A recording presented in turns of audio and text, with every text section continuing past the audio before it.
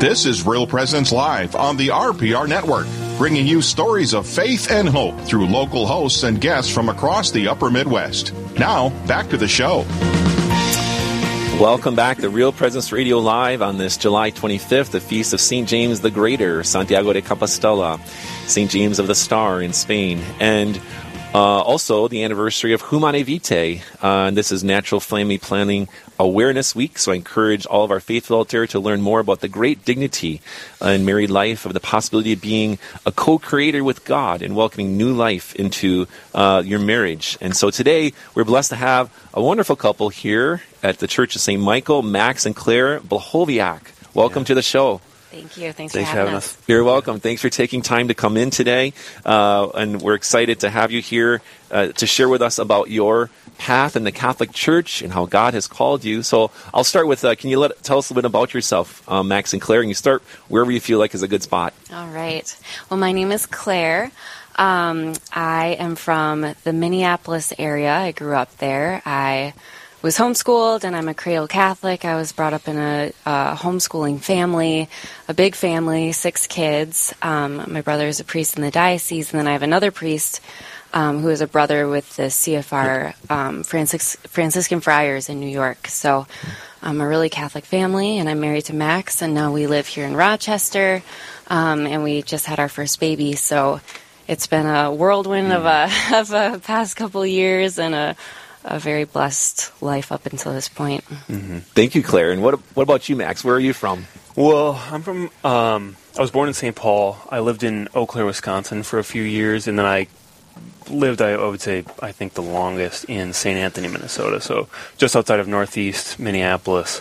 I had a very, very different upbringing. I grew up in a totally irreligious home. I was baptized, but never, I really can't recall any serious talk about God ever in my upbringing. And so, I had a very different life. And then I would say by the time I was 18, 19, I would have considered myself probably an atheist. It was kind of that almost temperamental, angsty teen atheism where I don't know. It was kind of a rebellion, I guess. But then I started to read a little bit more and get a little bit more interested in philosophy, especially. But it's kind of funny when you get into philosophy in the university setting. It's pretty much all modern philosophy. It's as if everything started in the 1600s. And so reading them, you really get the impression that everything's just kind of a smattering of atoms and nothing really means anything. And it's just, and so I kind of slowly but surely fell into a kind of nihilist, kind of skeptic state. And so for my early 20s, I was kind of in a bad place. I mean, I wouldn't say I was, kind of depressed, but I mean, you can't really avoid that kind of life when you're thinking that everything is just kind of meaningless. And then I slowly but surely came to a realization that it's kind of, I mean, now that I've, come to read St. Thomas and a lot of the great doctors of the church, I realized I came to a sort of really, I would say, just dumb understanding of the way Augustine proves the existence of God in the Summa and the Third Way. Actually, it's kind of that basically everything is contingent, or it doesn't have to exist, but it does exist. And so you have to ask yourself, why do these things exist? And you essentially have to come to the realization that there is a necessary being that gives every contingent being its existence. I came to that a really low-level version of that slowly but surely. And then eventually I started dating Claire. We can get into our meeting, but that was kind of a fun story. But eventually I started dating Claire. We had known each other for several years, and then I was curious. I said, what do you do on Sundays? Because I had been to a few Protestant things. I was baptized actually in a Lutheran church. So I'd been to maybe a handful of Lutheran things in my life. And then my mom actually took me to some kind of Baptist thing at one point, and those did absolutely nothing for me. Well, we can get into that stuff later. But she took me to a Mass, my first ever Mass. I knew nothing whatsoever about Catholicism. And Father Prisbilla. It was at St. Charles in St. Anthony. He opens up the Mass saying, "Pray, brethren, call to mind our sins as we prepare to celebrate the sacred mysteries." I might have messed that up a little bit, but pretty close. Yeah. And I said, "Sacred mysteries? What is that?" These are Christians. Well, I thought they had everything figured out. What do they mean, mysteries? And I had come to the realization that reality is sort of inherently mysterious, and so when he talked about celebrating the sacred mysteries, that just really drew me in, and so I just kind of went deeper and deeper every time we would go to Mass, and it was pretty quick after that. But wow, beautiful, Max. Yeah. Thanks for sharing your life, and I know it's in a nutshell because you're much bigger even than what you just told us here. You're both of you have wonderful personalities, and you're effervescent with faith and love for Jesus. But I am curious now. I think you've whetted all of our appetite. So how did you meet? Who can tell us about that story? I got this one. You got it? Yeah. Okay, so this was back in 2013. I worked at the Great Minnesota Get-Together, the Minnesota State Fair. If you've been to Minnesota, you know what I'm talking about. It's so fun. So I worked there with my best friend since preschool. We worked at the fried pickle booth, which in my opinion is the best booth at the State Fair. And Totally unbiased. Yeah. So we had a break around 11 p.m. and what you do is you can take your product from your stand and go to other stands and trade product. So if we want fried pickles, we can go to the Sweet Martha's cookie stand and swap for their product.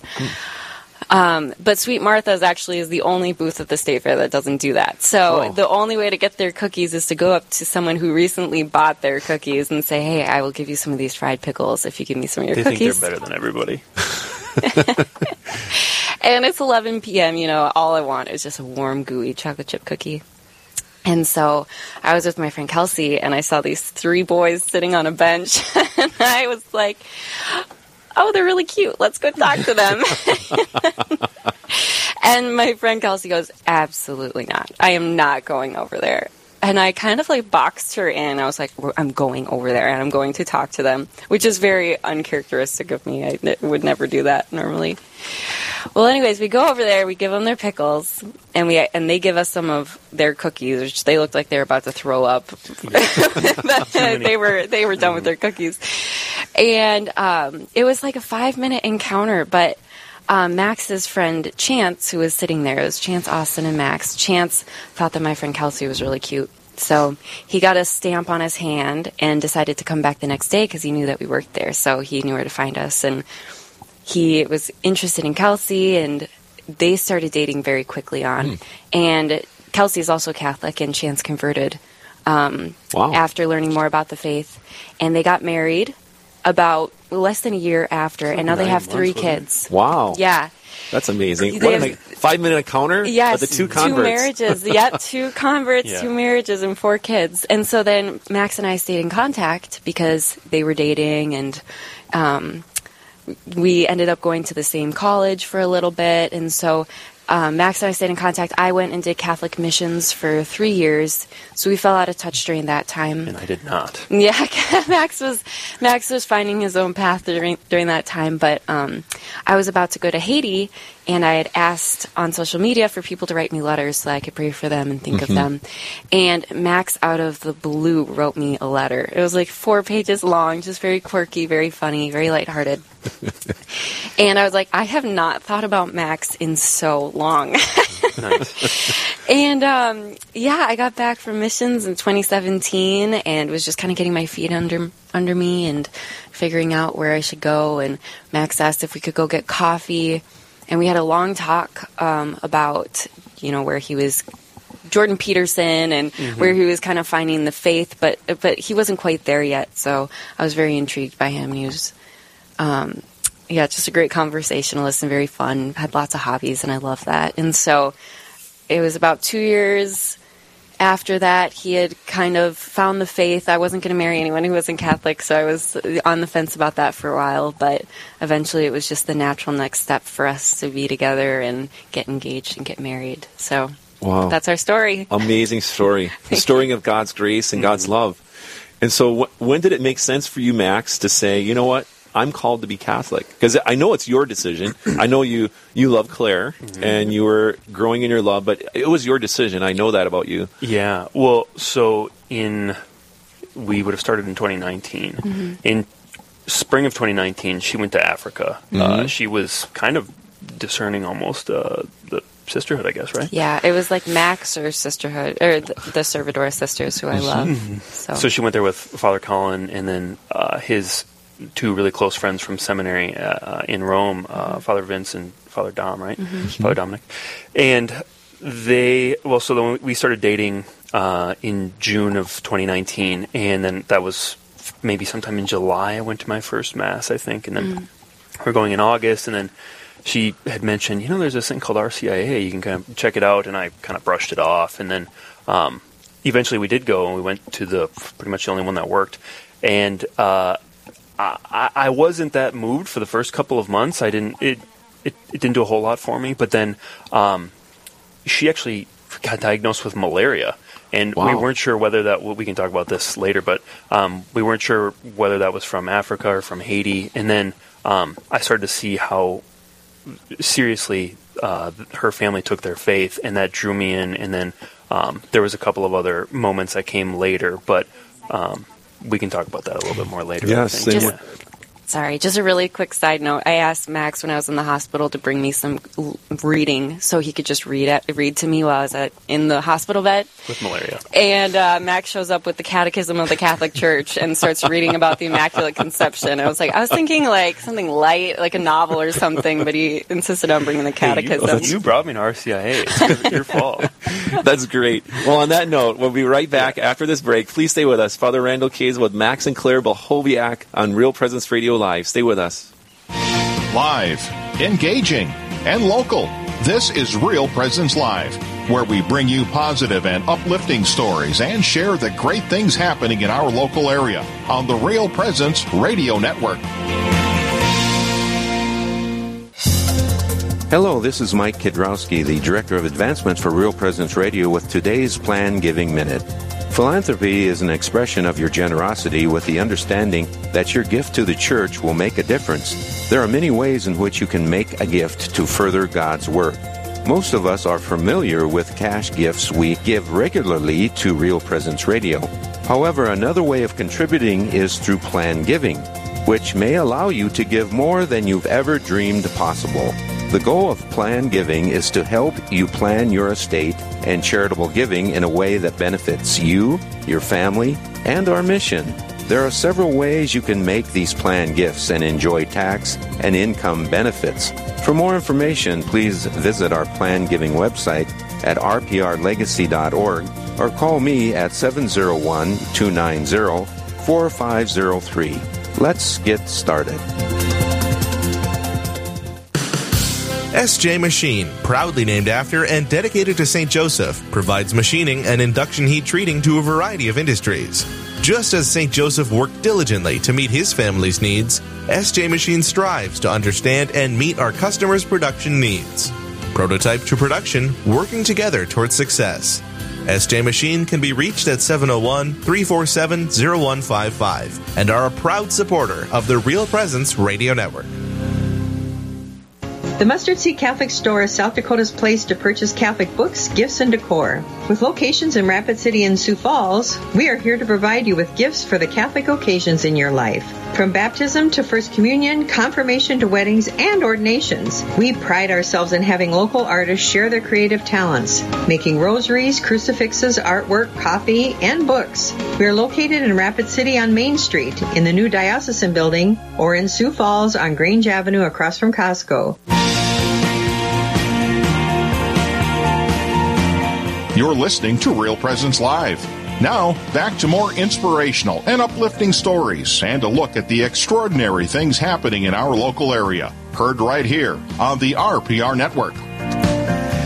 Welcome back to Real Presence Radio Live on this great Monday, July 25th, the feast of St. James the Greater. I hope you're having a great day and a great start to your week. We're blessed here on the show to have Max and Claire Blahoviak. And we ended the first part of the segment of this half hour with Max sharing about his conversion and getting into the RCA process. Max, you just pick up right where you left off, if you would. Yeah. So the Claire was really struggling in the month of November of 2019. She would get fevers and just these really terrible fits of illness, and then the next day it would be basically gone. And then the next day it would be right back, and so we had no idea what was happening. And you, I think, had gone to the emergency room 3 times, and then on the 4th one, you went to St. John's, and there was a lab tech who was, I think, just kind of, gazing up at the pictures of her blood cells and just said, well, wait a second, is that a malarial cell? They have these weird purple kind of stringy... Claire was in nursing school, so she was kind of geeking out about how cool the cells looked. She kept showing me that, and I said, that's great, you almost died. But, yeah, your fever was, 104.5 or something? I mean, that was incredible. So, I had gone there to the hospital, and I just saw Father Colin was just leaving, and he had given her the last rites and given her extreme unction. That's your brother, Claire, yeah. Father Colin. Yeah. Father Colin, yeah. And her family was there, and I just saw how seriously it wasn't a Sunday thing for them. And I had only been exposed to sort of a light Protestantism, which is always kind of just a Sunday thing. And anyway, I was drawn into how seriously they took their faith, and it made me interested in starting to learn how to pray.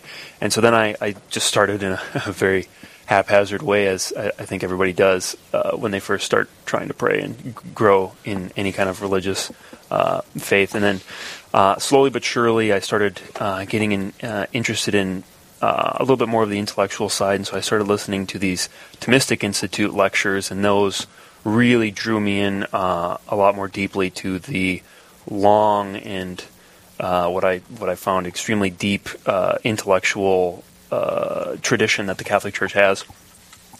And then I think it was February of 2020, or this is, I guess, right before the lockdown, I was reading, and I was just reading that Saint Irenaeus said that he was taught by Polycarp, and then Polycarp was taught by John, and I just had this overwhelming sense that Jesus was a man who was truly here, present in the flesh. And I'd heard that so many times, but for whatever reason, it was just in that moment, I just got goosebumps, and it came like a wave over me that Jesus really truly was who he says he was, and he was a real historical man who was a God incarnate. And so I just had this kind of, it was just a wave that came over me. It's hard to even describe, but that I think was truly where I kind of converted. And then really after that, it was I had every time I had a question about the faith up to that point, whenever I would look in the Catechism, or I would look to the Thomistic Institute or a doctor of the Church, I found I couldn't argue against any of the doctrines that the Church had. And I thought slowly but surely I just realized there's a ton of stuff about the faith that I don't know, but I know they have the answers, and I just need to be in the Church rather than outside of it looking in. So that was by February of 2020. I was in for the long haul,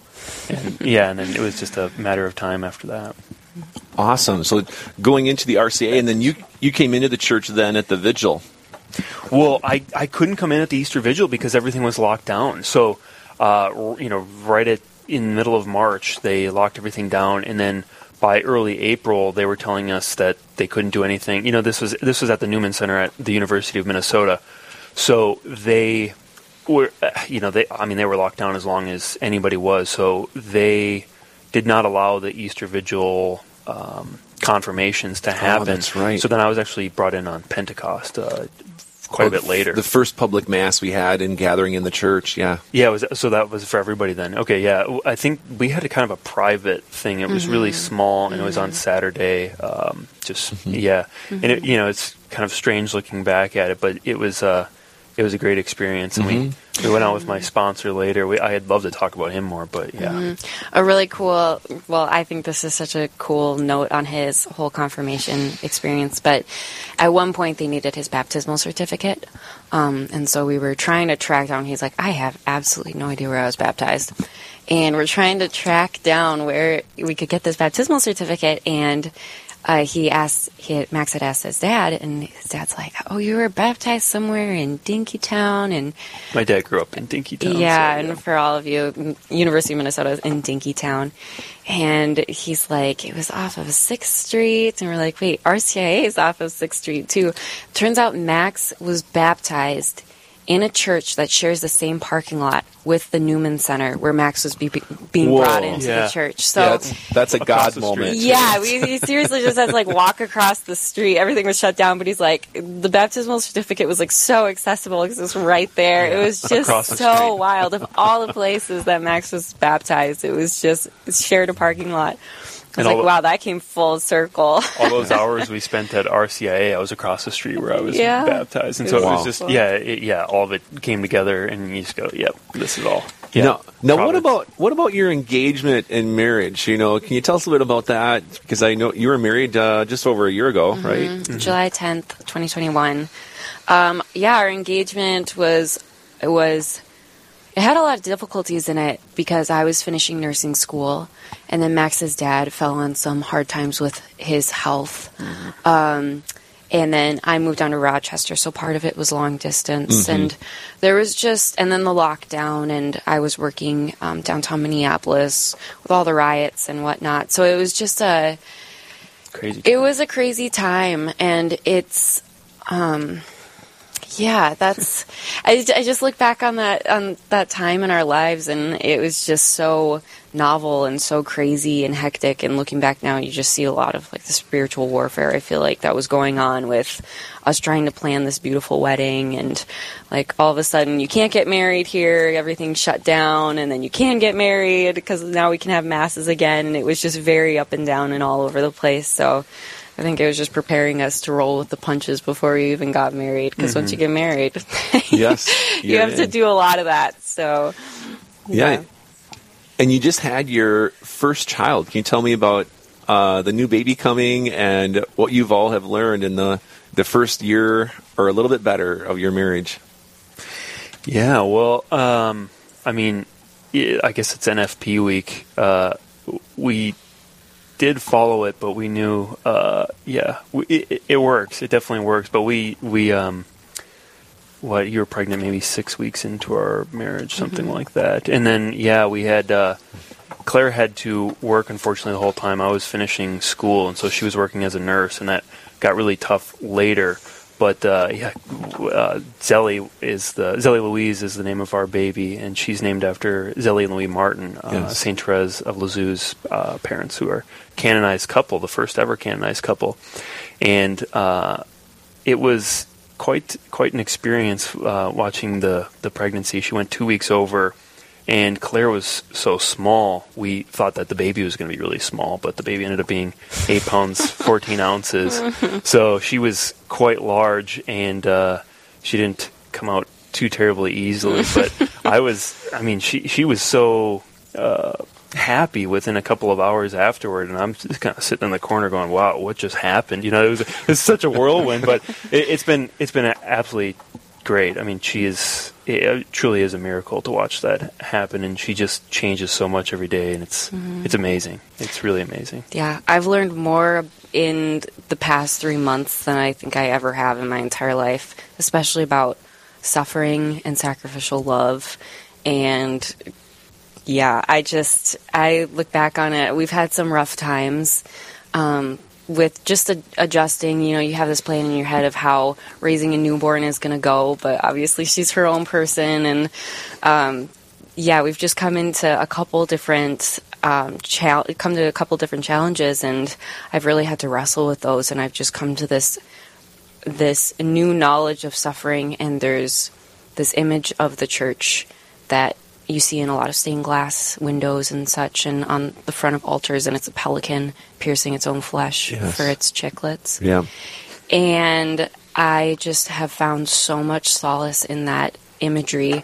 It's founded from this myth or this story from centuries and centuries ago, where it's the pelican who doesn't have anything to feed her young will pierce herself and feed her young her own flesh and blood. And that didn't really make any sense to me. You hear Jesus giving his own body and blood for us, but until I had Zelly, I had no idea what it was like to go through bodily suffering and to willingly give my own happiness and my own body for her in so many different ways. And so I also think just over and over again, this is my body given for you. And I thought that a lot in my pregnancy, and I just feel that so much with Zelly. She just can just smile and be happy with me. She has no idea what's going on, and I've just discovered this whole new appreciation for suffering and allowing it to let me be a saint, or allowing it to change me to be a saint, and not shirking away or wanting to make it more comfortable or wishing it away, but really leaning into it and thinking, like even Saint Zelly, she had actually the same issues that I do. Mm-hmm. And so just thinking about how Saint Zelly, she had to walk 5 miles just to see her kids because they were with a nurse who was helping them 5 miles away. And I just really relate to Saint Zelly in that way. I'm like, oh my gosh, Saint Zelly, this is how you became a saint. You took on those sufferings. You didn't shy away from them. You didn't wish them away. You didn't just sit and pout. You really leaned into them and experienced the Lord and leaned on the Lord in those moments. And this is how I become a saint in my vocation. I don't shy away from it. I lean into it and I embrace it. And so, yeah, those are just some things I've been learning in the first 3 months of having a baby, but it is a crazy, wild ride. Amen. We have just a few more seconds before we're ending this segment. Anything to add, Max or Claire, for our listeners out there? Anything you've learned here in the last few months of being a new father? I mean, I think it's just echoing the same thing. I mean, it's been really incredible to watch her. There's only so much in certain aspects of, feeding and just, I mean, obviously with the pregnancy itself, there's at a certain point you can only do so much as the father. You're in a lot of ways just disconnected from it as much as you want to try to help.